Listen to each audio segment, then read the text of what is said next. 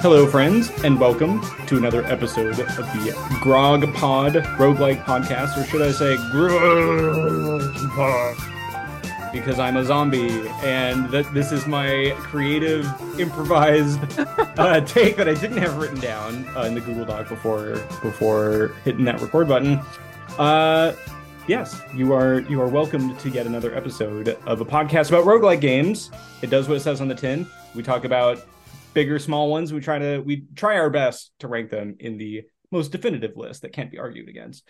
I am your commander. That's it. Yes, I am the commander of the Haven of the podcast, Scott Berger, and with me are my podcast heroes that I've recruited from the tavern to defend this mighty realm. We got to choose an order now that we have like extra another person joining us, or should you do as an introduction? Yeah, I guess not necessary. We've recruited. We've used our gold for this production phase to recruit yet another new permanent member of the podcast. Previous guest Andrew, welcome back.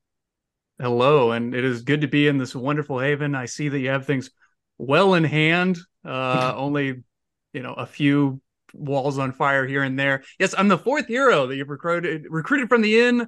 I'm the pedantic, dragon-blooded metalhead, Andrew Harshman. Those are my traits. I looked them up in the wiki. Those are all canon. Those are the perks that we picked for you. I'm glad to be on for what I think is going to be a pretty exciting delve into what I think is a pretty exciting game. And I'm very glad to have you joining us here. I think we all win because, you've got a lot of insightful takes on a lot of this stuff. And I think just based on some of your comments in chat, I think I needed someone on my side. It's always me 1v2. And so hopefully you land on the right side of justice here and join me, I guess for the purpose of this game, the ranger that spams AoE to destroy everything in the same pattern every single turn. Not that I didn't like this game, but I'll go get into it. That's me. Or you could join me, Colin, the guy with the sword who has no AoE attacks, but he is fun to play. Indeed. This week we had to rifle through our listener request submissions that we had farmed over the past few weeks, which I'm amazed that people submitted stuff. So thank you, listeners who took the time to actually submit things that we should cover. But I was kind of surprised that there wasn't like a unanimous consensus of everyone saying, whoa, you definitely need to play this one. So we did a little bit of curation because the list that we had was relatively long, which a good thing.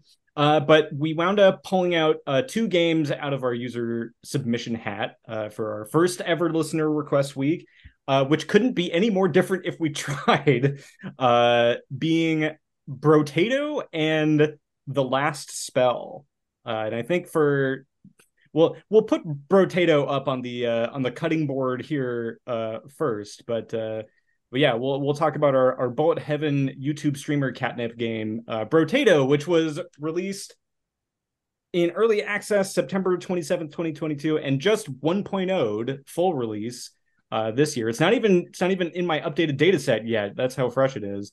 June 23rd, 2023 is the first release version of it. You can find your Brotatoes at your local grocery store, as well as on Steam, Switch, God help you, Android and iOS. You can. This is a solo dev effort by Thomas. And Thomas, I apologize. Look, we're just brutish Americans here. Our brows are very thick and very low. And we know that people based in Lyon, France, come from a much higher grade of humanity. But I'm going to butcher your last name here as best I can. Thomas Okay, we'll try one more time. Thomas Gervrod. That sounds nice, right? Sounds elegant. Also known as Blobfish Games on the interwebs.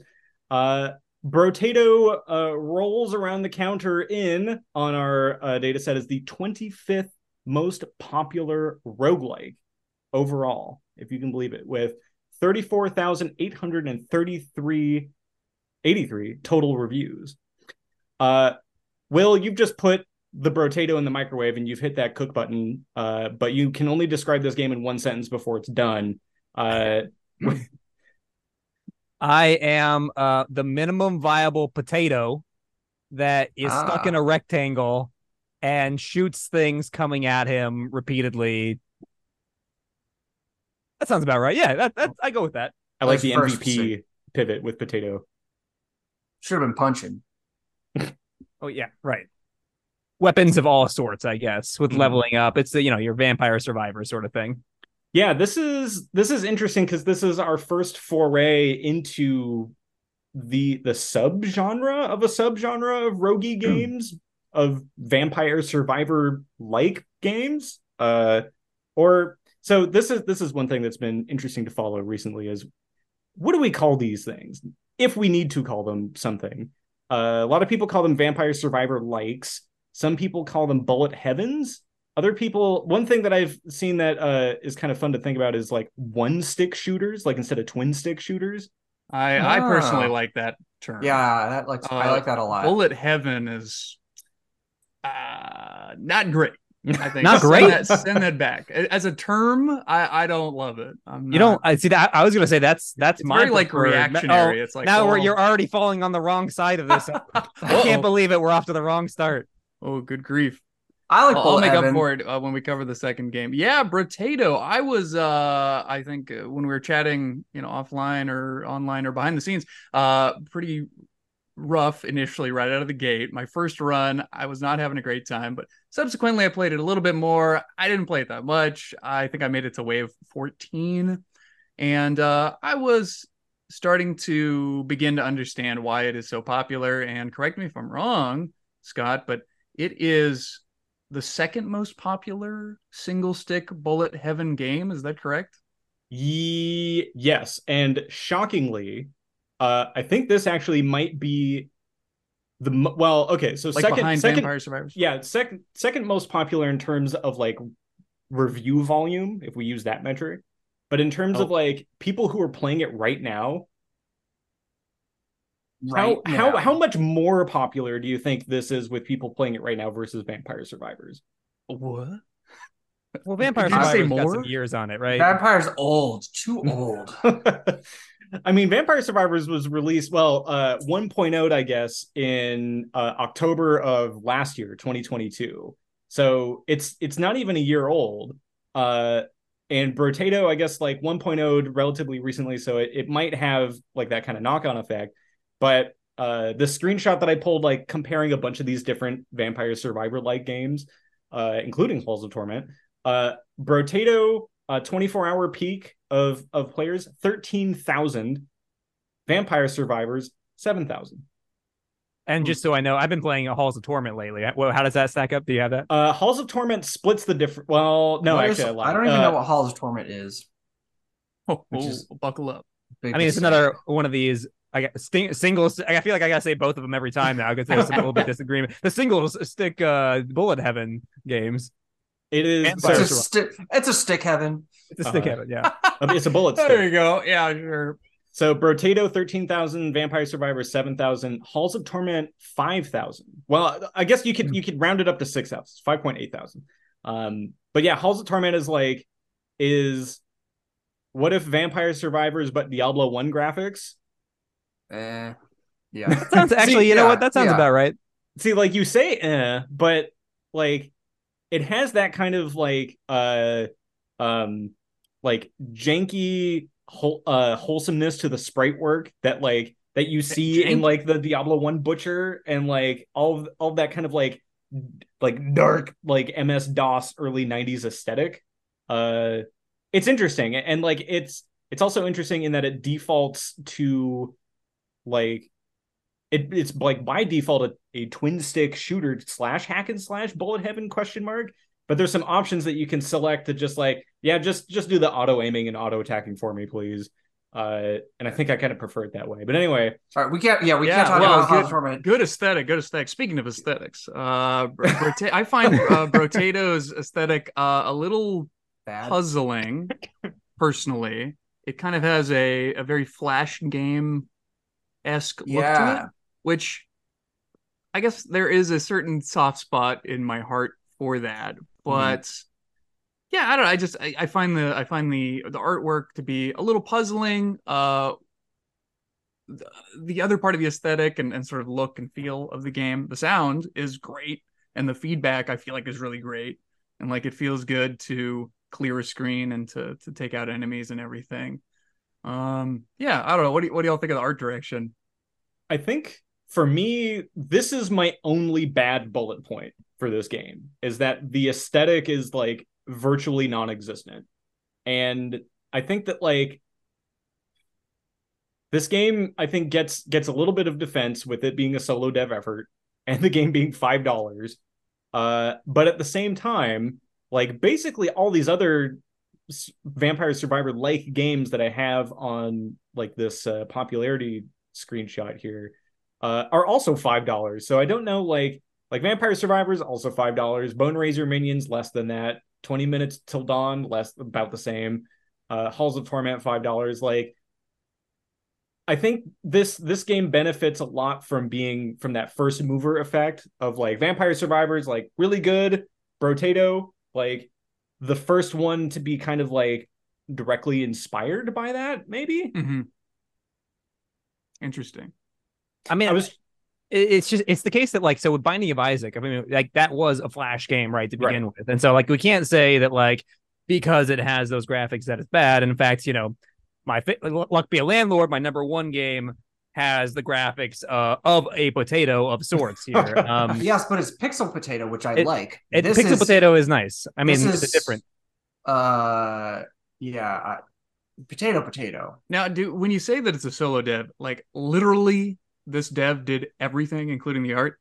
I mean, I believe it because I think that Well, that almost I didn't consider that. So, well, obviously, if it's a single dev, then the single dev had to do the artwork. In which case, I don't know. That almost like ranks it up in my mind. Like, okay, right. all right, I Well, can dig it. And because you I also I feel like like there's a. Oh, go ahead. I did some spying on some of the other games that I've already not only did I butcher his name, then I forgot it 5 seconds later. I can the least I can do that Yeah, Thomas there you has go. developed for us here. Like he's developed some other ironically potato themed games Okay. that also have like a very similar kind of art style to them. Mhm. So I can 100% see like, oh, he's just rolling with that same aesthetic, which is fine. Sure. Um, but I feel like there's a divorce between like aesthetic and theme here. And like the game has like an aesthetic, kind of, but there's no theme. Does that make sense? Oh, interesting point. Yeah, I Like would Enter the be Gungeon had impressed. like guns and everything was gun based, whereas like this one is like, oh, you're a potato with guns and melee weapons, and like, shouldn't you like what's it? What would a potato? A potato should I don't know, have a ketchup and salt shake. I don't know, like how you Sure, make a right. weapon out of that Is stuff, it a but play on like I Mr. Potato Head? Like you're attaching different things to your potato? Is ooh, that's good. I that didn't care. I didn't care that there wasn't like an aesthetic for the weapons and stuff. What I didn't like was that all of the enemies kind of look samey. They're all interesting? purple Sure. and they're all kind of blobby. And so you're just like, it's just like a wave of purple goo-ish kind of thing coming at you. It's Mhm. hard, kind of hard to differentiate. It gets like at a certain point, you just kind of like defocus your eyes and just like run away from the swarm. Mm-hmm. And I was like, oh, there's how many different kinds of things that you don't. It's just they're very much the same. Like I'm looking at the wiki and then like some of these things are like, oh, they had like special things they did. It's like, well, I wouldn't have known. I mean, I didn't play it very much, but I literally couldn't have known because it was just like, oh, it died and it spawned three more. Like, well, they were immediately just like part of the swarm Mm-hmm. of Horde of monsters that purple. have it out for potatoes. Yeah. Yeah, well, I upon once I started getting into more runs, I feel like I was getting a decent sense of like, okay, that's the charging guy. Okay, that's the guy with more health. Okay, that's the guy who shoots a projectile. And yeah, since we're now sort of talking about the gameplay, I feel like is my experience with the very super brief time with this game, that there's a little more of a focus on movement than something like Vampire Survivors, which I did appreciate from like a sort of twitchy bullet hell type perspective. Like I was enjoying kind of dipping and dodging around. But what I didn't like is the fact that, and this maybe changes as you go on further. I only got to wave 14. But what I did not like is that you're stuck in a square arena. And I was so looking forward to exploring a potato scape of some kind. There's none to be had. And that's something in Vampire Survivors that I really like, which is and you can't exploring the level. Dare I say it's not really exploration, but going around, traversing the level. I feel like in some ways it's an opposite criticism, but I wish that you could have zoomed out further so you could have seen the whole thing, because like kept being like, well, I'm gonna run up here, and then I'd like start running and be like, oh, there were a bunch of enemies that were just off the edge, because I felt like the zoom distance wasn't far enough out. So like as part of a, you know, like, well, we gotta pretend that we're in a larger area, so better make sure that the zoom's quite zoomed in. You guys just touched on like the two things that were like top of mind that were some of the worst parts about this. Like being like in the beginning, I said you're trapped in a rectangle, because that just stood out to me as like this is so weird as someone who has played all these other Vampire Survivors like games. Like, yeah, there's like these really interesting like landscapes, and you're exploring, and like sometimes there's like maybe there's like a, you know, a top and bottom border, or like there's a diagonal, and like or in some cases like with Vampire Survivors, like almost like a maze like labyrinth that you're like exploring, and like that's interesting, and it's also zoomed out further so you can like plan your way through it a little better. And this just felt so like it feels like it takes the dimensionality of the game and really reduces it down into like what Colin said, which is just avoid the swarm, which I know that's kind of like the basis of these games, but it just felt so much more basic. Yeah, there's two kind of interesting comparisons to this, both of which I'm almost certain no one else here has played, but super stay tunes that have that kind of fixed square like arena. And like I almost think that like Brotato is not a Vampire Survivor like, it's a Crimson Lands like. And Crimson Lands, like, again, yeah, the facial expression of bemusement is justified, because this is a game that like it routinely goes on sale for like, I don't know, $1 like once every so often. But like I caught it on sale finally, because otherwise it's like $15, and I'm like, I'll wait. And it is very much like that. It's a fixed square arena. All the enemies kind of look globular and the same, but I feel like that one is more interesting just because like its aesthetic is like very much more Starship Troopery, Doom style bugs. We got bugs and we gotta like kill them all. I'm from Buenos Aires kind of thing. Versus this, which like if there was like plans for the game to like lean more into like potato puns, like I'd be all over it. Like it doesn't feel like there's a kind of theme here to kind of draw me back in. And again, like we're criticizing a game made by one person that's $5. Like how, I don't know how much like we can really... I think we can criticize whatever we want here. I don't think the fact that it's one person, like I'm just interested in fun games. Fundamentally, fun games is all. If it's one person, 100, I don't care. Yeah, and I think this game is fun. Like I think this game is fun to like play in short bursts when like I just like I'm done thinking for the day. Like I don't want to think about anything else. I just want to like run a little egg-shaped potato man that can wield 6 guns at a time in an arena, and like maybe drop landmines and have things explode for 5 minutes. Like, yeah, I'll say I was pleasantly surprised. I basically didn't play this game because you guys made it sound bad.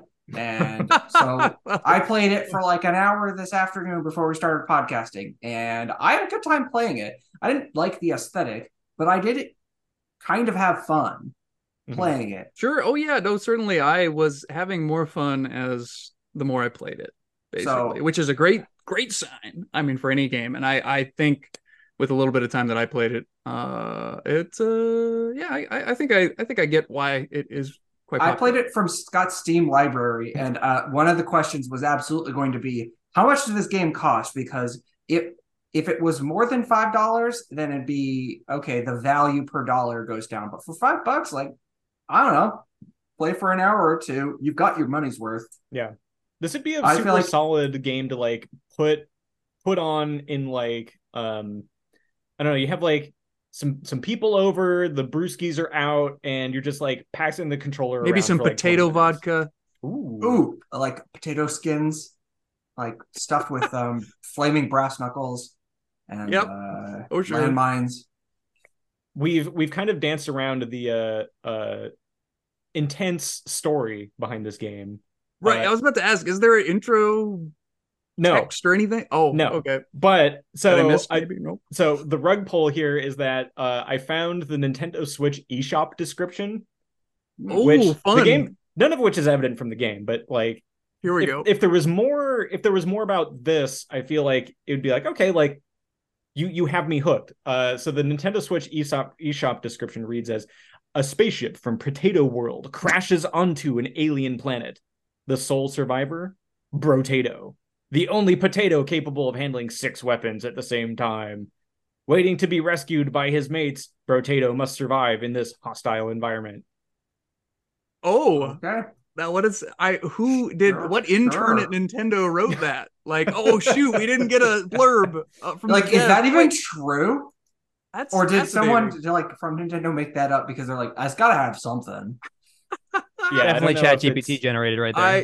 Hey, that motivates me a bit more to play it, and I feel like if there was just a little bit of that in like the UI, like, oh, here's the rescue ship, and it's getting closer. Like, I feel like I think that would add something to the. I think this game does personally. not.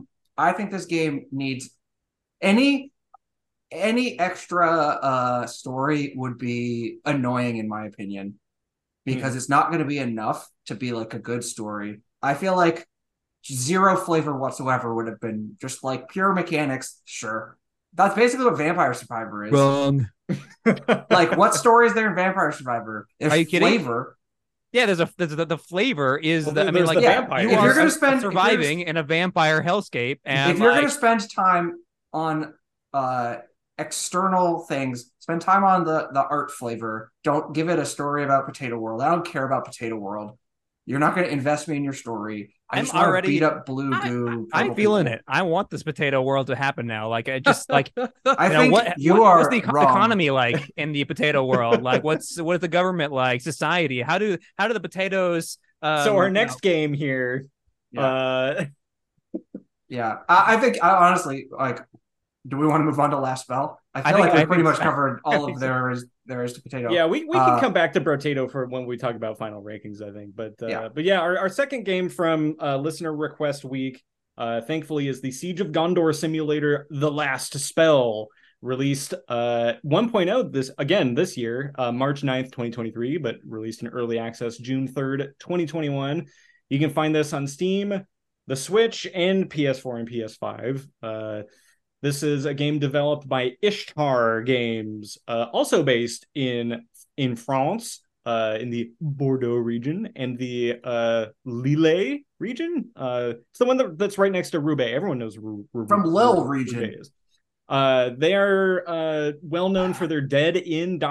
series. They developed some games called Dead in Bermuda, Dead in Vinland, then The Last Spell, and they have a new game also out this year called Lakeburg Legacies, which seems interesting. This is published by the Arcade Crew, who have published such notable titles as Blazing Chrome, Kunai, Infernax, which looks interesting, and a kind of near and dear aesthetically to my heart, any kind of Sega Mega Drive Master System side-scrolling ninja / robot game, Vengeful Guardian Moonrider, which I think also has the same soundtrack artist as this game, which we'll get into in a minute.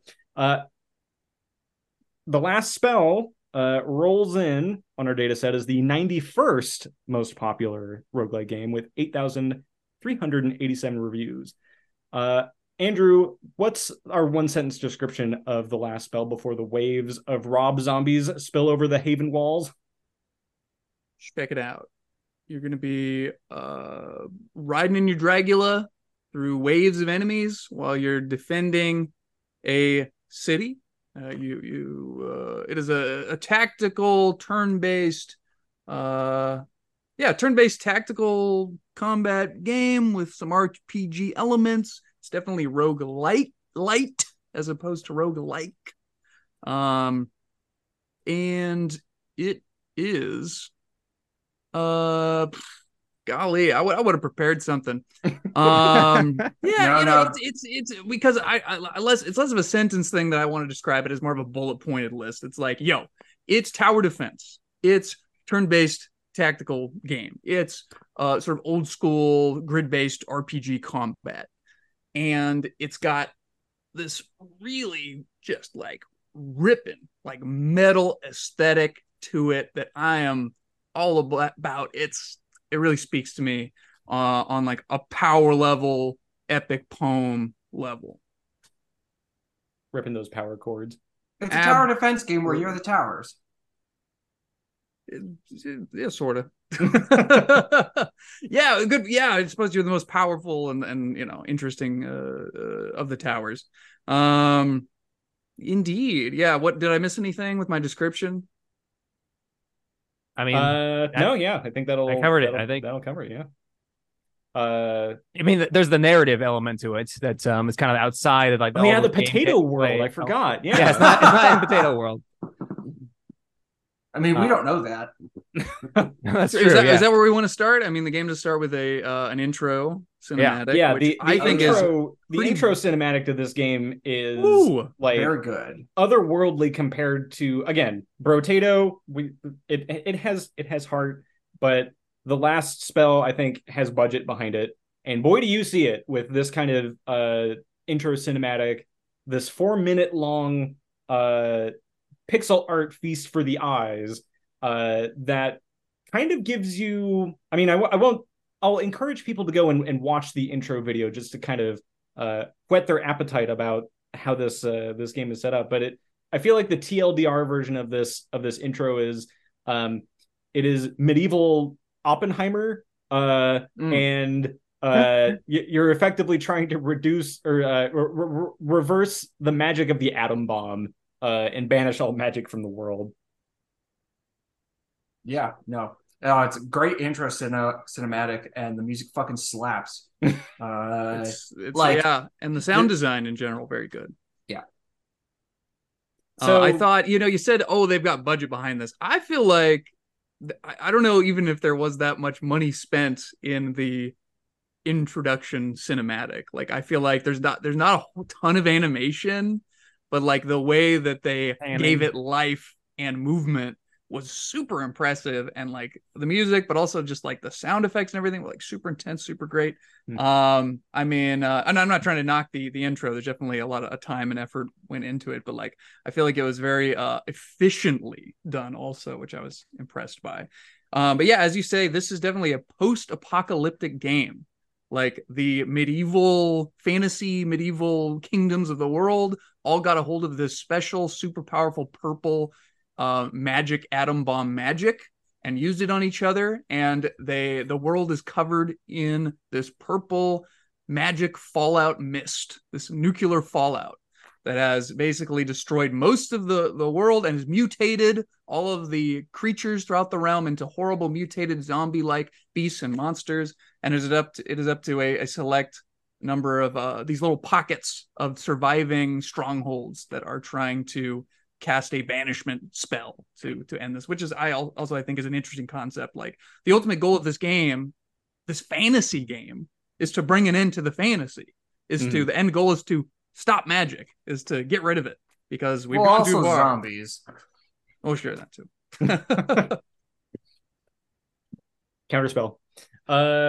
Yeah, like this game I think really starts very strong. You have your kind of forced tutorial sequence that you're guaranteed to lose, so that way like, oh, this is basically the life cycle of the game, where you learn all of these at first seemingly bamboozlingly huge amount of concepts, and you're overwhelmed by zombies. You have a little fort to secure, and you have some mages who are desperately trying to gather their magic energy to produce the last spell, and then you lose, as you do, or in my case, as you do numerous times, and then you are brought forth to meet these two mysterious gods, goddesses, uh, the gods of meta progression greet you and offer you a purple kind of meta progression and a gold type of meta progression. And they introduce you to your goal of, okay, you're here, there's multiple timelines, and everything is wibbly wobbly in this world, and your goal is to go into these different havens and try to hold off the zombie hordes long enough to have the mages erect the last spell and dispel all of the magic. And yeah, how do we want to jump into this game? It feels like there's a lot going on here. I think we can talk through like some of the mechanics first, and then kind of get into how we feel about it. Because I think that you're right. Like, you start the game, you saw the intro, you're super hyped on like, yeah, I gotta stop these zombies so I can save our mages while they cast break the seal or whatever. And there's like, I don't know how many in total that you need to do, but you've got these heroes essentially that you're assigned, and they have different classes, kind of typical RPG classes: the warrior, the ranger, the mage. I think those are the three that you start with. And basically the town's there in the middle, and you can see that, okay, zombies are going to come from these sides, go. And there's essentially three, I think, different phases in the game. One is like the building phase, or excuse me, production. It's like town phase. Yeah, 2.5, really. Yeah, 2.5. Yeah. Like where you've got a city in ruins, and you can destroy things. There's all kinds of currencies, like villagers are currencies. You can take things down, build them up, all kinds of inns and things that produce all kinds of resources. So ultimately what you're doing is you're spending a lot of time trying to set up your town. Then you want to build some defenses around it. So that's another kind of big element, is like, okay, you've got a town. Now find some way of defending it with the things that you have. And then finally you get to the phase where you're like, okay, here's your characters, position them, and then hit go. And then that's when you kind of enter the next big phase. It kind of goes from this pause sort of 2.5 or 3 phase thing. The daytime period. Yeah. The daytime. Yeah, right. And then it goes into the nighttime where the zombies attack. And that's when it turns into that very tactical, turn-based sort of time consuming. Time could. Oh yeah, I mean, like, do we want to get to that already? I mean, well, maybe not just yet. Yeah, no, but like that's essentially the format, and you kind of do this back and forth over the course of like, I don't know, 7 or 9 different nights until finally the seal is broken, and all the while you're leveling up. It's RPG elements all around, and that's kind of like the gist of the mechanics here. Unless I'm forgetting something.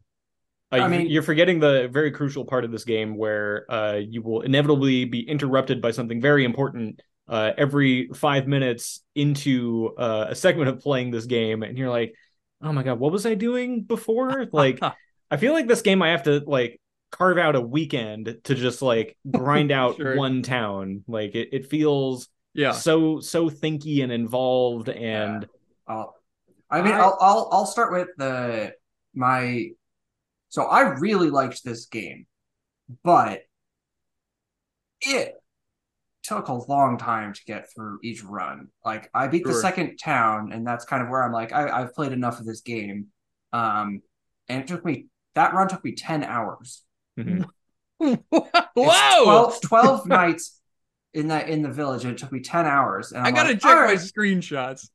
Did you beat the second town? I did last night, and the Steam library was locked, and I said, well, I was planning on buying this game anyway. I'll friggin' pay for it. I gotta finish the second level.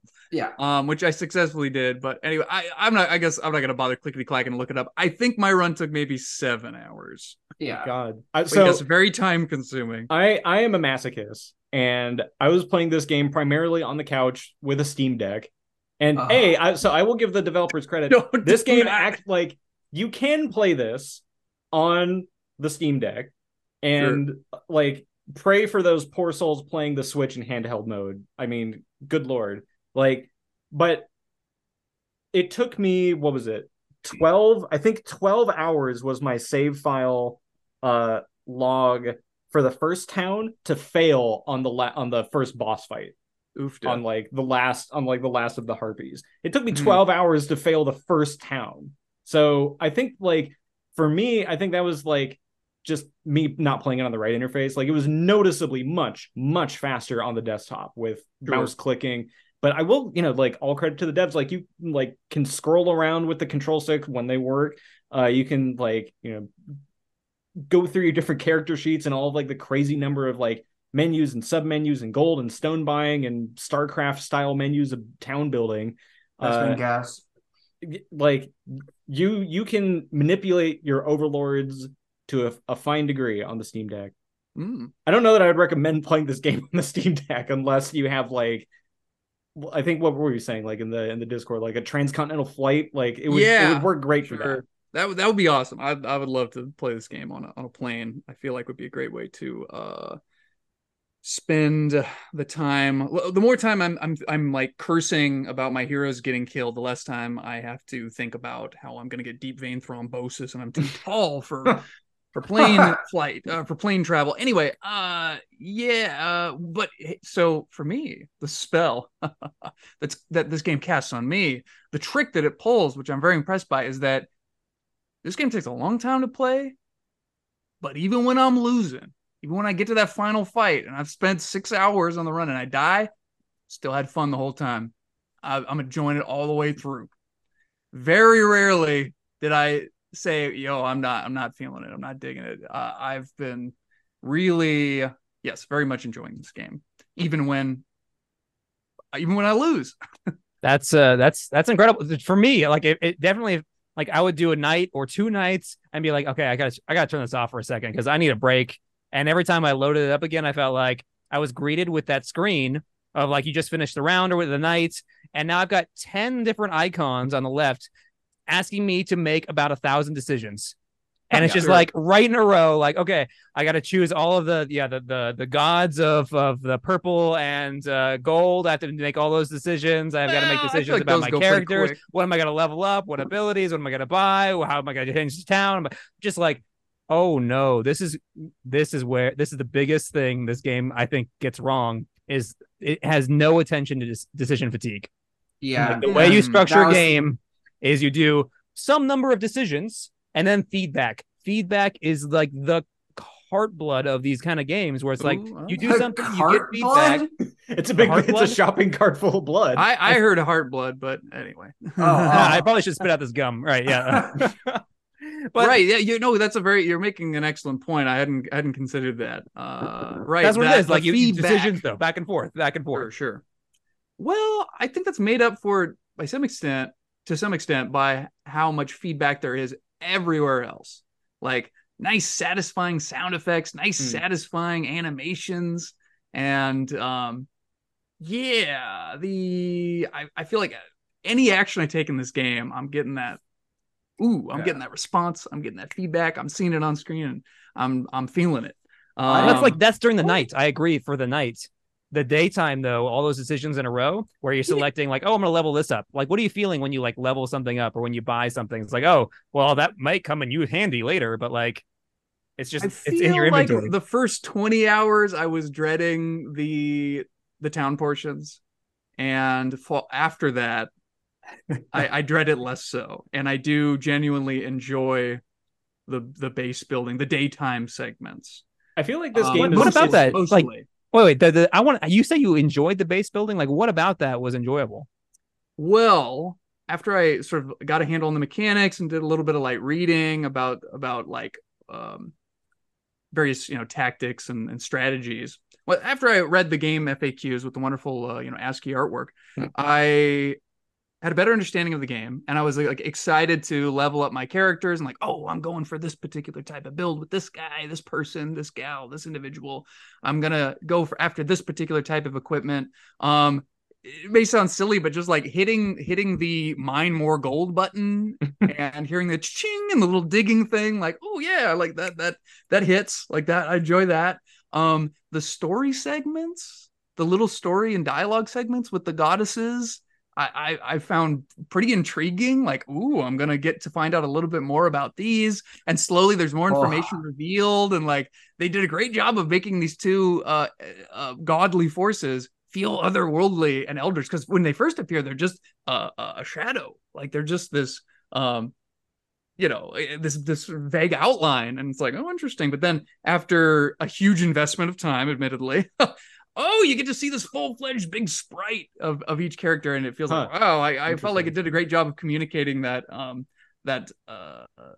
unknowable sort of concept of like meeting with this entity that's on a totally different level. So yeah, those sorts of things, which I don't know, maybe it's very possible that I'm just being hoodwinked by like good sound design and graphic work. And my brain is being lit up by just the stuff that's going on screen, and that there's not as much, I don't know, meat to it. Maybe there's not as much meat as I think there is. But I definitely agree to some extent with your point about that feedback. You make a lot of decisions, you make a ton of decisions, and then there's not any immediate or even like shortly thereafter payoff sometimes. I feel like this game is like throwing you into Warcraft 3 multiplayer like right out of the gate, instead of like slowly introducing, like, the tutorial mode is good, but like start me off with just like two sides instead of three, and like then like your next haven is like maybe three sides, and I don't know if like the like later havens have like four or multiple like angles of attack, but like on my first 12-hour playthrough, sounds like a long time, but I think like if you were playing this on a PC, you could probably crack it in half that. But it felt like there was a lot of symbology. There were a lot of like these intricately tied in systems to each other that like requires like a lot of mental energy to keep track of. But even after I failed the first town, I'm like, okay, let's see how like this restart experience is. Hit the restart button. Okay, it's the same town. All the pits are in the same spot, so like no proc gen there. But now I knew what all the systems were. I'm like, okay, before I didn't have any idea what gold was and why that was useful, and now I know like what stone is and why that's useful. And I've like accumulated all these meta progression unlocks. Thank you, purple and gold goddesses, along the way. Where now I'm like, okay, stone walls everywhere. You ain't getting through this time, and I'm gonna put some of my barracks in such a way as to like Terran's supply depot block off like the walls around to like, sure. Okay, these are acting as you ain't Zerg-rushing me. Yeah, exactly. And all of the abilities on the heroes were totally different on the second playthrough. I'm like, oh, I haven't seen this one before. What does this one do? Big electricity bolt, explosion of ASCII art goodness. Okay, that was pretty satisfying. So I think there's like those hooks to keep me there. But I think, Colin, you were cracking your knuckles when Andrew was mentioning the gold and purple goddesses. Oh, yeah. I was going to say, I was thinking about it, and I think it truly is appropriate to say I couldn't care less about them, because if I hated them, I would care more. But I feel nothing about them. I clicked through it. My biggest thought about them is annoyance that I couldn't click through the dialogue faster, or there was no way to turn off the listen to their dialogue at all setting. I was supremely like, after the absolutely amazing intro cinematic, I completely checked out of the story, and I was like, I don't know, just not doing it for me. I don't really care. You're kind of spoon feeding it to me, and it's like, eh. And once I kind of like hit that, well, I've decided I don't want to care, or I don't care about it, I'm just like, you kind of are saying the same thing. It's like, welcome to the Oracular Commander. I'm like, faster, click faster. I've already seen this blurb. Go faster through this. Yeah, it's a good point. They repeat it too, don't they? They do. And you can't click it. It makes it like the text scroll out slightly before you can click it. And it wastes, 3/4 of a second of my time. Which is apparently an impossible amount of time for me to waste when I've been spending 10 hours on a run. It feels a little minimal. But I don't know, the dialogue choices when you are given them, which are kind of, are they not choices? Super inspired. Not really choices. I guess you get to pick which. Yeah, that's a good point. They're not really choices. I feel like that could have been. If they were choice, it'd be different. I felt like it was just like, oh well, I get to pick one of the. Right, like, and then later, eventually, you'll get to it. Yeah, exactly. Yeah. I wish that was beefed up a little bit. Yeah, certainly. I feel like I didn't really care about it though. Like, it's like, this isn't why I'm playing the game. I really liked the game despite it. I feel like if you don't care about it, it's easy enough to ignore it without consequence and get through it in a relatively timely fashion. But sure, I guess it could be sped up even more. No, I mean, that's what I say. Like, I couldn't care less. It was just like, Just click through, skip. Okay, next thing. It could have just been another You menu, weren't just like even the inventory. Your info wasn't, or your interest wasn't even piqued when slowly the goddesses begin to change. That wasn't engaging or interesting at all. When they I haven't stripped gotten off that far yet. when they stripped off their Spoilers. cloudy visage and they were like weirdly partly nude pixelated art and with tastefully covered clouds across their nipples, it was like I thought that reveal was spectacular. Like, whoa, oh my gosh, I'm seeing I'll- the god for the first time. Whoa, my poor puny mortal mind is being blown. I'll admit I did read the dialogue a couple times after they revealed themselves, and then I was like, nope, I'm still not interested. Still over it. Okay, well, I mean, I certainly don't think it's But I'm not gonna die I'm glad, on this hill. I don't think it's the best part of the game. That's for I'm sure. glad that you got or that you got something out of it, because Well, thank you. they definitely put work into it. It's just like Sure. I think part of the reason that I am pretty engaged during those segments is that I love it when an RTS game or a tactics game makes you, the player, a character. Like StarCraft 1 does that. XCOM does that. XCOM, I think you're called the commander even. And that's something that StarCraft 2 did not do, which was big. But you don't have any but you don't have any decisions to make. I don't know if that matters. I just like being part of the story. I'm just happy to be here, just like this podcast. I just showed up. I'm not sure. But with regards to the attractiveness of the goddesses, does anyone else think that the portraits of all the randomly generated heroes are like on average very attractive? You know, I was trying. There's a very I'm getting some weird looks. Like I felt like I was playing a dating sim. Like, oh yeah, I'd love to take Ashley the fearless out for a coffee or something. I mean, of course they were. After she bashes in the skull of the mutant lord. I finally tuned them to be my harem of attractive fighter women. Perfectly diamond symmetrical faces. There's a YouTube series that I think people that they're still doing called Monster Factory, where these people the McElroys. Well, I only follow them whenever a new video comes out, but like, of course. But yeah, they'll like try to contort the Dark Souls character creation or like Mass Effect thing into like these hideous like goons. And I was like, okay, how can I Monster Factory this game with the character portraits? Oh boy. And I was just like hitting the random button over and over and over, and I'm like, well, none of these people have like giant foreheads or like like very very Kenshi-ized body shapes of just horrible mutants. They all look like generally pleasing Hollywood actors with like different goofy looking medieval haircuts and skin tones. I did appreciate that there was like a character code that you can copy and paste, so you could be like, oh, like I feel like this is a game that you could probably accidentally spend like 5 hours just customizing what your characters look like, only to have them die from some like bullshit zombie attack. But if you copied and pasted that character code, you can send it to all of your friends and be like, yes, Odom Stouthammer can live on in Colin and Will and Andrew's game, even though that, or you could just remake them again in the next that's setting. also true. That is fun. There's some opportunity for some like head canoning where it's like, oh, I'm gonna take my hero, my OC, and like put them in every town and play through. I don't know if that's necessarily what they had in mind, but that's kind of a fun option. I thought like the hero generation and like the level of depth in the hero randomization was like pretty good, and the traits that are randomly assigned, it's not like super deep or like super mechanically involved, but like it helps like give each hero a little bit of info, like or a little bit of character. I thought the traits were pretty good. I mean, they weren't like too crazy, or the perks. Between the traits and the perks, like it did a good job of like you customize your character over the course of the levels and whatnot.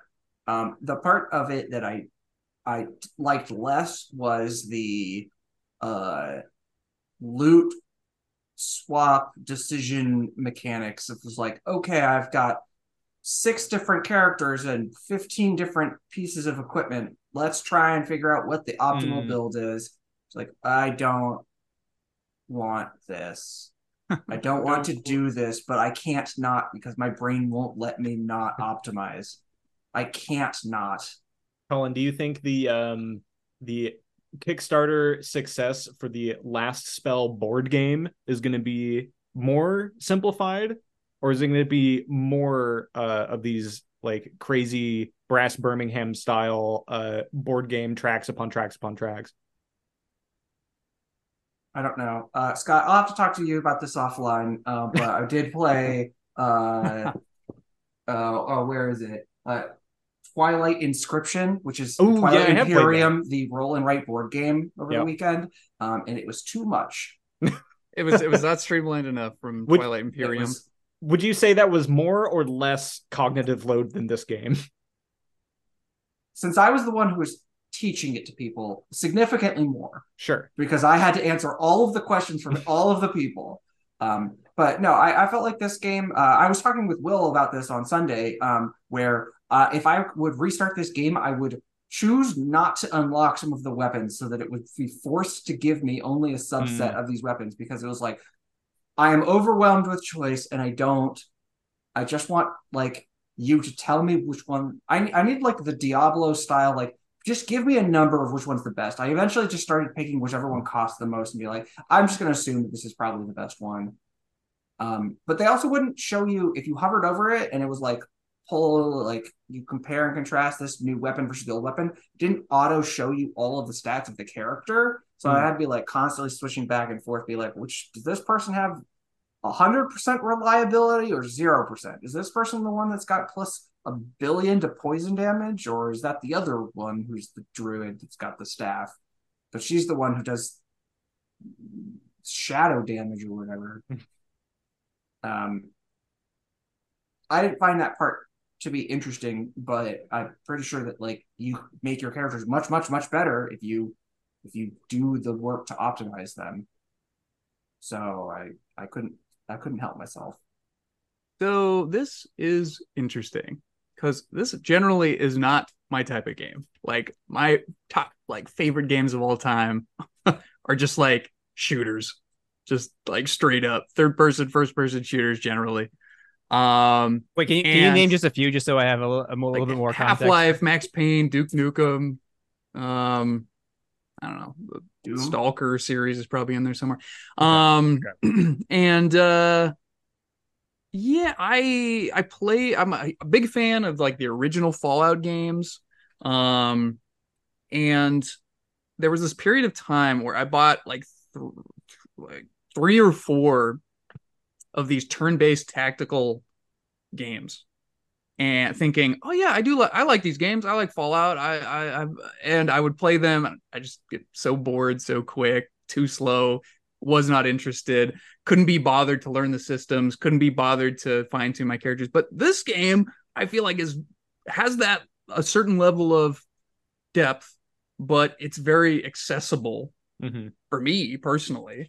And the fact that I'm willing to not over optimize maybe is a positive for me enjoying the game, leads to me enjoying it more because I don't get caught up in that analysis paralysis as much. Like I want to try to make something that is semi-meta, but I'm not hyper-focused on making it perfect. Yeah. And I'm focused just enough for it to be engaging, I guess, maybe. I don't know. Yep. I feel like I liked, I mean, you have the two different, the day and the night phase. Like, I very much enjoyed the night phase. I enjoyed the like little tactical combat. I wish that it had been a little bit more focused. Like eventually they were coming from all four different direct north, south, east, west of your town. I felt like that spread your attention a lot, and I wanted to be able to like have all my people kind of nearer to each other and with more synergy. But I really did enjoy the little puzzle of the game a lot. Like, was it the best? Maybe not, but it definitely grabbed my attention, and I was like sitting at work being like, man, I just want to be home playing this game. I'm jonesing to play Last Spell right now. And I haven't had like a true like craving to play a game in a while. So can I want to give my evaluation of the Please. nighttime here, because it seems like it might be a little bit different, because I really a lot of things to chess, and like kind of like and thinking about like how many branching like options are there, how you focus your efforts here. And so in this game in particular, I've been kind of looking at it through that lens of, okay, you just started the nighttime, there's dudes coming in from all four sides. Well, that to me felt like you just started the game of chess, but you don't know at all which pawn to move first. And so instead of like being like, oh yeah, well, I'm going to move e4. I mean, like, just going to start out with like, here are some openings that are good. I know this is my general, like this in this game is like, well, maybe I'll move h4, or maybe and you just kind of like, you don't really know what's best. And in fact, I'm not sure that there is really a best. It's like, you just kind of want to maximize damage. And so you just end up sitting there with like, okay, well, all the moves are pretty much the same. I'm going to like do a lot of AoE, and then I'm going to try and like get as much damage done as I can. And I'm going to retreat and be on the edge of where they can reach. And maybe there's like a little bit of synergy where like, hey, he goes in really deep and this other guy like gives him an extra move so that he can get back out. But like, to me, like, that was just like, it was just like that over and over and over again. Like, okay, I got the 3x2 grid that the archer can hit. Where is the 3x2 grid he's going to hit? And if not that, then like, it's just the sort of decisions that were being made. It didn't feel, it felt, maybe it felt like more like checkers, but like checkers without like interesting hopping and like other dynamics. It just felt like checkers. Yeah. Like, it just didn't capture me very well with the I actual. don't I feel like know you if just you're need being- to compare it to a different game than chess or checkers. Or what's the Star Wars game that they play with the monsters on the checkerboard thing? The guy the like puts claymation them up. ones. Yeah. I'm sure that has a name, Yeah. but it might have been turned into Legends. Who knows if it's canon anymore? What that name is?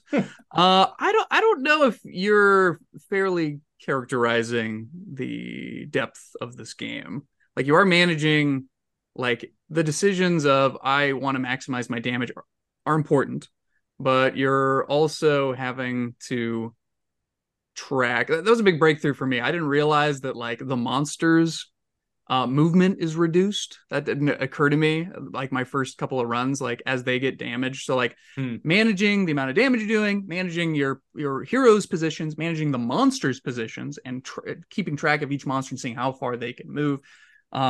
Tracking your defenses, hit points, monitoring the different sides of the battle, I think is a very important part to this game design. That you have like different battlefronts happening at different times is very important and engaging. And then also just sort of generally having to manage threats on the battlefield. Like, should I prioritize just outputting raw damage and doing as much raw number of hit points as damage as possible, or do I need to focus on like these specific types of like boss monsters and specific types? I think I think there's a little bit more going on under the hood than you are giving it credit for, Will. And also, I don't know if there mana. are infinite levels, but I think it's enough to not be overwhelming, but still be engaging.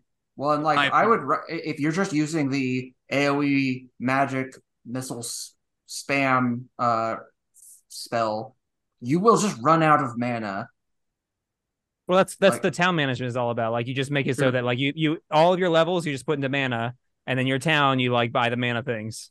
Sure. But like I never ran into a mana issue. So I mean, you never ran into a mana issue. Oh, yeah. So it seems like you have optimized yourself into a boring game. I think that's my problem. Is that like in the actual town, I'm like, this kind of game always favors investments. Like, if you could just take a short, like if you can make it hard on yourself in the beginning and buy all the things that are going to produce extra like money, that will let you like. So I'm just like, oh yeah, I'm just going to do that.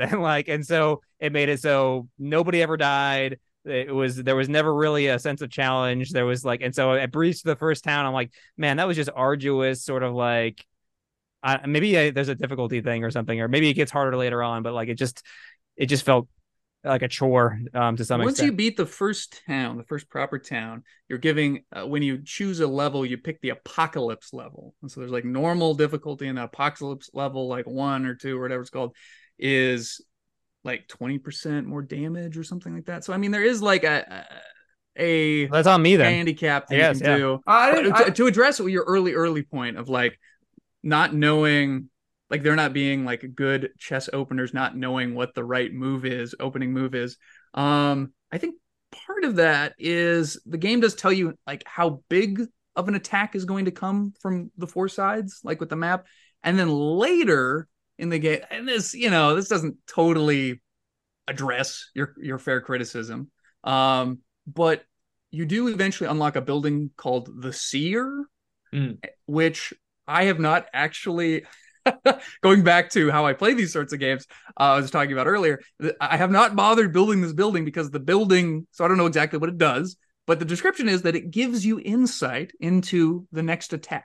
Oh yeah, and that would help inform the tactics you might take, and that might appeal to you, Will. But the reason I haven't built that building is because I feel like, nope, that's gonna drive me to madness if I know more information. Also, it's gonna drive me to making poor decisions. Sorry, what would you say, Colin? You should build it, not because of that. I had that information, never used it. But it also lets you push back the fog, so you have like a longer time for the enemies coming in. Okay. Well, that's handy. Like that's actually very useful. It makes it easier. That kind of bugged me because like in certain parts, and again, like, I'm playing on like stupid noob easy mode, but like I would like clear out monsters from like the non-fog zone. And then like the end of the night would be there. And it's like, okay, well now you got to clear out all the remaining monsters that are left.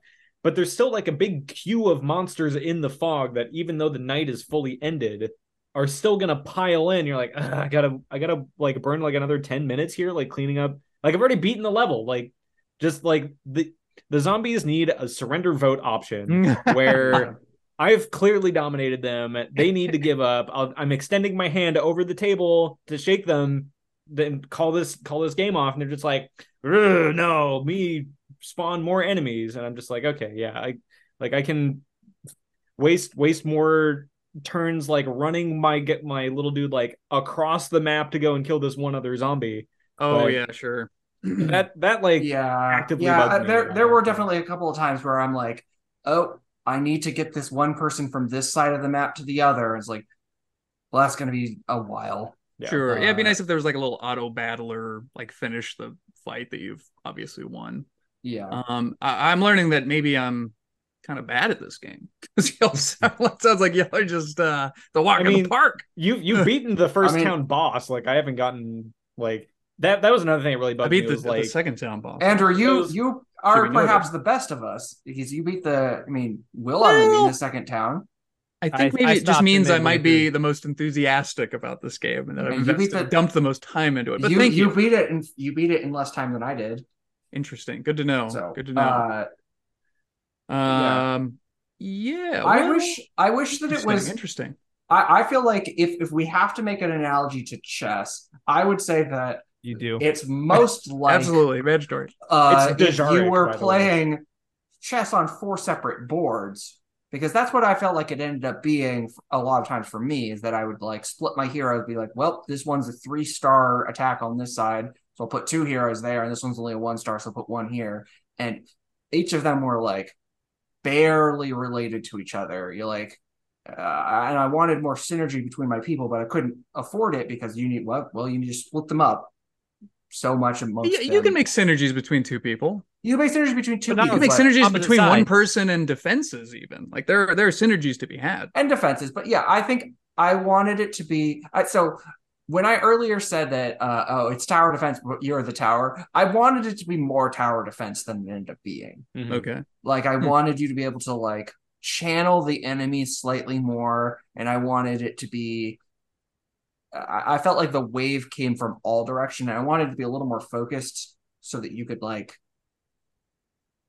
plan out like, oh, all my 6 people, like this person goes here, then this person goes here, and then this is this, which is this stat, and then this blah blah blah, and then this blah blah. And you can like get a little bit of that with 2 or 3 people, but I wanted it to be more. You remember those yes. StarCraft use map settings maps where like I can see it was tower defense, but you like you built the path with like supply depots and like missile turrets and stuff, and like sunken D.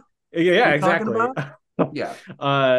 That I feel like don't Google that. Sunken defense, because you got your sunken colonies and you got to defend the place. Anyway, but yeah, like I fired up Bloon's Tower Defense 6 because I'm like, okay, I know Will is like hot for this game like crazy, and I know it's like a similar kind of tower defense idea, but it just it felt more, yeah, like I think the last spell has its own thing going for it, and I think that's okay. I just feel like it just got to the point a little quicker. It feels like it's kind of stretching out a little too long. And if there was a way, then like I thought like, well, maybe is this going on too long? And then I'm like, oh wait, no, but my production phases, I need to get my macro all up in a line so that way for the final boss fight I can have all these things. I'm like, oh, there's not enough time. But then yeah, so I don't know if I just need to play this on the desktop more and avoid playing this on the Steam Deck at all costs. Yeah. Which we keep talking about the length of time that this game takes to play. So I am a Warhammer 40,000 player, or hobbyist, I should say.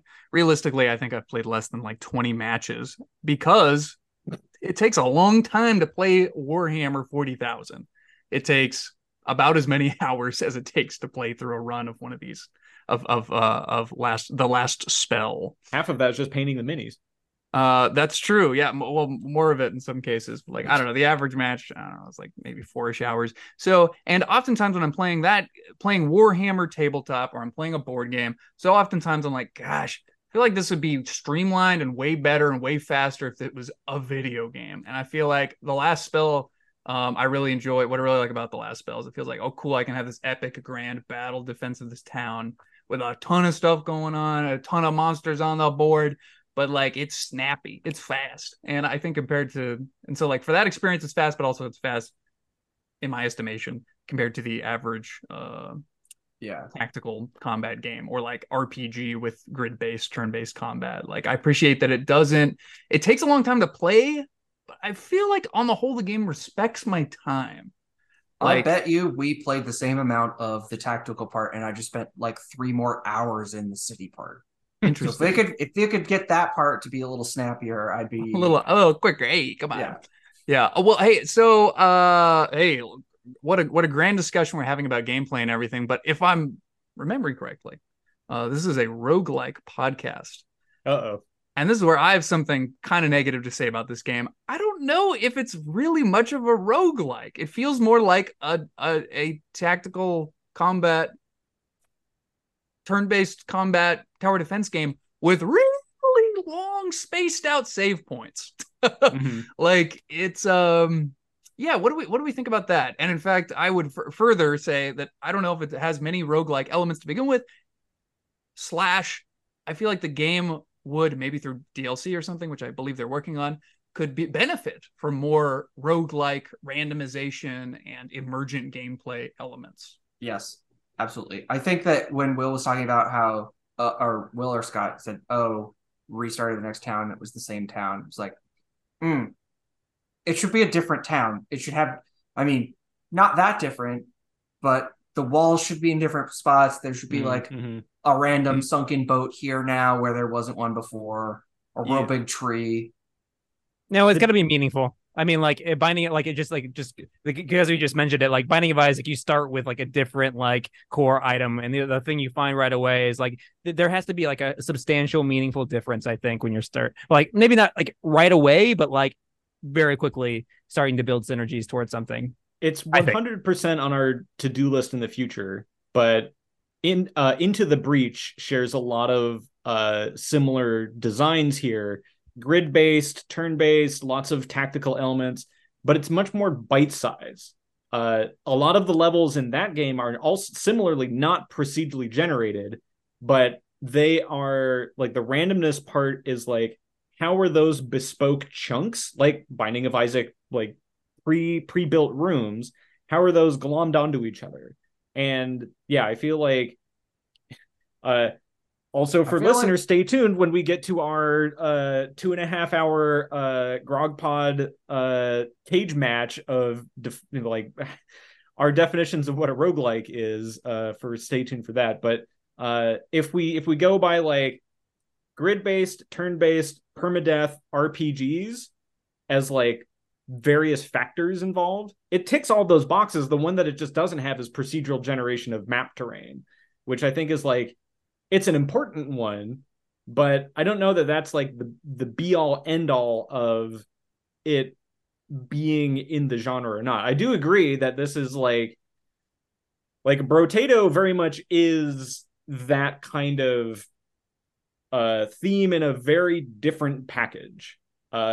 This game, I feel like less so, but I think that's okay because it helps to evolve the genre in a weird way that the more weirdness, the better, I think. I don't know. I forgot this was a roguelike podcast. I thought we just reviewed games. Thanks for the reminder there. Rogue elements. Yeah. I feel like this was a very roguelike game at all. And I feel like we probably shouldn't play Into the Breach for this podcast. I think that's just fundamentally Wrong. I like the Wrong. game. I just think it's fundamentally not a roguelike game. In the same way, we probably shouldn't play XCOM. Not a roguelike. Actually, I feel like if you well, yeah. See, anyway, we've already played arguments just we had. slowly There is an dropping. Iron Man mode. I feel like XCOM on Iron Man mode is arguably a roguelike. I We've guess already played maybe. these games. All of us have As is played these. Minecraft. We gotta do new games, I think, or like mostly new games. Just play Minecraft only. Yes, you're Just Slay right, the Scott. Spire. Okay, fine. Yes. Yeah. What more games do you need? Right, Let's of course. let's move Well, into rankings. How about Yeah. so for each podcast we try to rank these games against our horde that we've collected thus far. I guess maybe I'll kick off to start. So our listeners forced us to review at gunpoint Brotato and the Last Spell. Brotato, I think it's just fun to say. This is very much an all devs go to heaven moment, where solo dev, the game's $5. It's perfectly fun to play like in a borderline vegetative state on the couch when you have like trashy reality TV going. It is a slam dunk for that. I don't know that it really needs to push the envelope much further than that. It would be nice if it did, but I don't know that that's a requisite for the game to be fun how it is. It is very much a like watch YouTube streamers play it and watch them freak out about it much more than I think playing it for myself. I don't get that that's just so weird. When you told me that these YouTube streamers doing this, I don't get it. It is all over like the YouTube world, like streaming community where like I think part of it is that like the little Brotato characters have like the reactionary like faces going by default, so any YouTube thumbnail incorporating them has that kind of like wow. That's how you optimize a game these days. Yeah, incredible. It's like I think there's accidental. A lot to react insidious. To, right? Like if you're a streamer, it's like, oh, I just got a new item. Let me, rap about that for a bit. And then, there's a new one. Yeah, sure. It's also, very that much is something that the aesthetic does do pretty well. It's like customizing your character. Anyway, so for me, Brotato's gonna go just behind Shattered Pixel Dungeon and just up in front of Hand of Fate. I think this is like the line of like, yeah, this is pretty good. Like, I think you would have fun if you had never played these games before. I think I just have like a pretty stacked upfront list up at the top. And I think that's where the Last Spell is going to go. I think like for me, like it feels a little grindy a lot of the time. But I have to put it ahead of Darkest Dungeon 2 because of the maximum acceptable jank factor. And I'm going to put it just behind Hand of Fate 2. So I'm going to split the sequels there. As my new number 9 game on my list. I think like I was working out to the soundtrack earlier today, and it is just phenomenal. The soundtrack, the art design, I think like there's a lot of complicated elements going on, and I think it takes a lot of skill to make sure that those don't completely bamboozle the player. And I think that like I've crossed that threshold. Like, okay, these systems make sense. I don't know how much more I'm gonna play of it. But they do have some DLCs in the hopper that I'd be curious to check out in the future. So for me, Brotato landing in at number 20 and Last Spell at number 9 on my list. How do we pick? I don't know. There's you started speaking, so you're usually we give each other a look or something, but now it's just like I gotta look 2 directions, 3 directions. Oh my gosh, yeah. I can't just be like whoever that one is that I'm pointing to in the Zoom. Yeah, we're all in different like windows. I see Will. You're pointing at Will, so we'll go. There's now 4 battlefronts to man. Yeah, right. Exactly. So I'm not so nice. I don't think that all devs go to heaven, and so I'm gonna be brutally honest here, as I always am with this stuff. Brotato. If only we knew what was happening in Potatoville. On the potato land, I'd been able to give this a better ranking, but on my 1 to 10 scale, this is getting a 4.5, which I have a 6 as like my minimum for recommend. So it's going to be in my not recommend zone. And I think if you're interested in doing a vampire survivors like game, first of all, you should play that one if you haven't already. And then I think that, like, I mean, I'm liking Halls of Torment. I got 20 hours into this game so far, and I'm still like Wow. having a good time. So like, play some like better ones first, and then like this game is just, it just really was not doing it for me. And so yeah, where does that put it? That puts it. You mentioned Shattered Pixel Dungeon. I put this right on the level with Shattered Pixel Dungeon and Darkest Dungeon 2 at 4.5. Yeah, not such a great one in my book. The Last Spell, better. It makes it up to the minimum of recommends, which is to say 6 out of 10. I think I summed it up best. I think it's just way too much decision fatigue, just like making 1,000 decisions in a row. I think there's a lot of better sort of tactical based games out there. I love the narrative of this, and I think it had an interesting idea, but I think to Colin's point, if they just reduced the complexity of like the number of sides, made it more of a tower defense and maybe less of an RPG, or just pulled some things out, like the goddesses, the meta progress, like just make it a little bit more simple in some ways, but then like focus on what you're doing well. I think that would have been a great way of approaching it. So a 6 on that one. So in terms of actual rankings for me, so we played, like, let's say we have 30 games here. Where's my will rank? So The Last Spell is my 14th out of 30, and Brotato comes in at 19. So that's it for me. I don't know who. Colin, you should go next, and we'll have our new intern be the hammer for the episode. Yeah.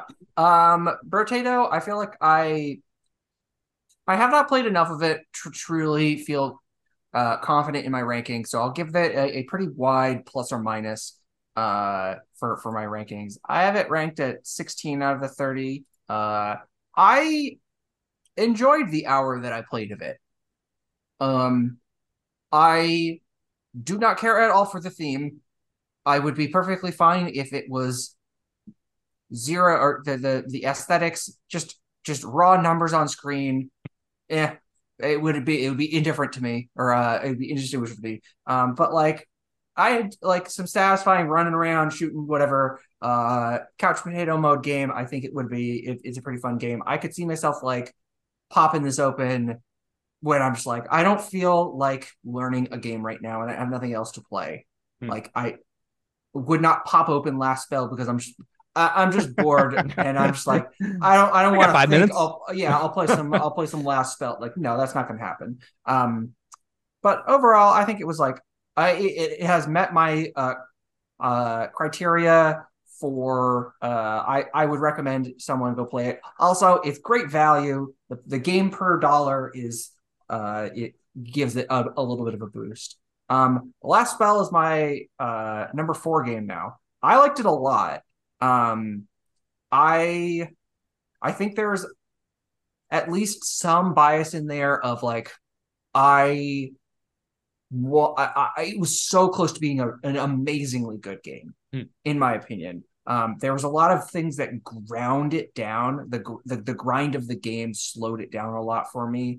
And I felt like it was a little bit disconnected in terms of the nighttime gameplay and the daytime gameplay. I feel like it was just not as interesting to me.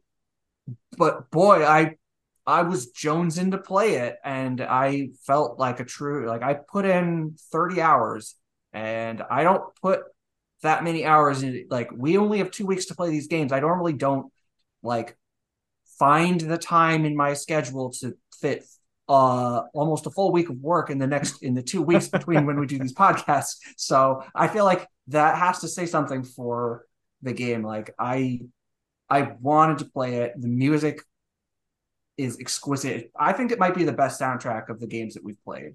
At least the intro song was like really good.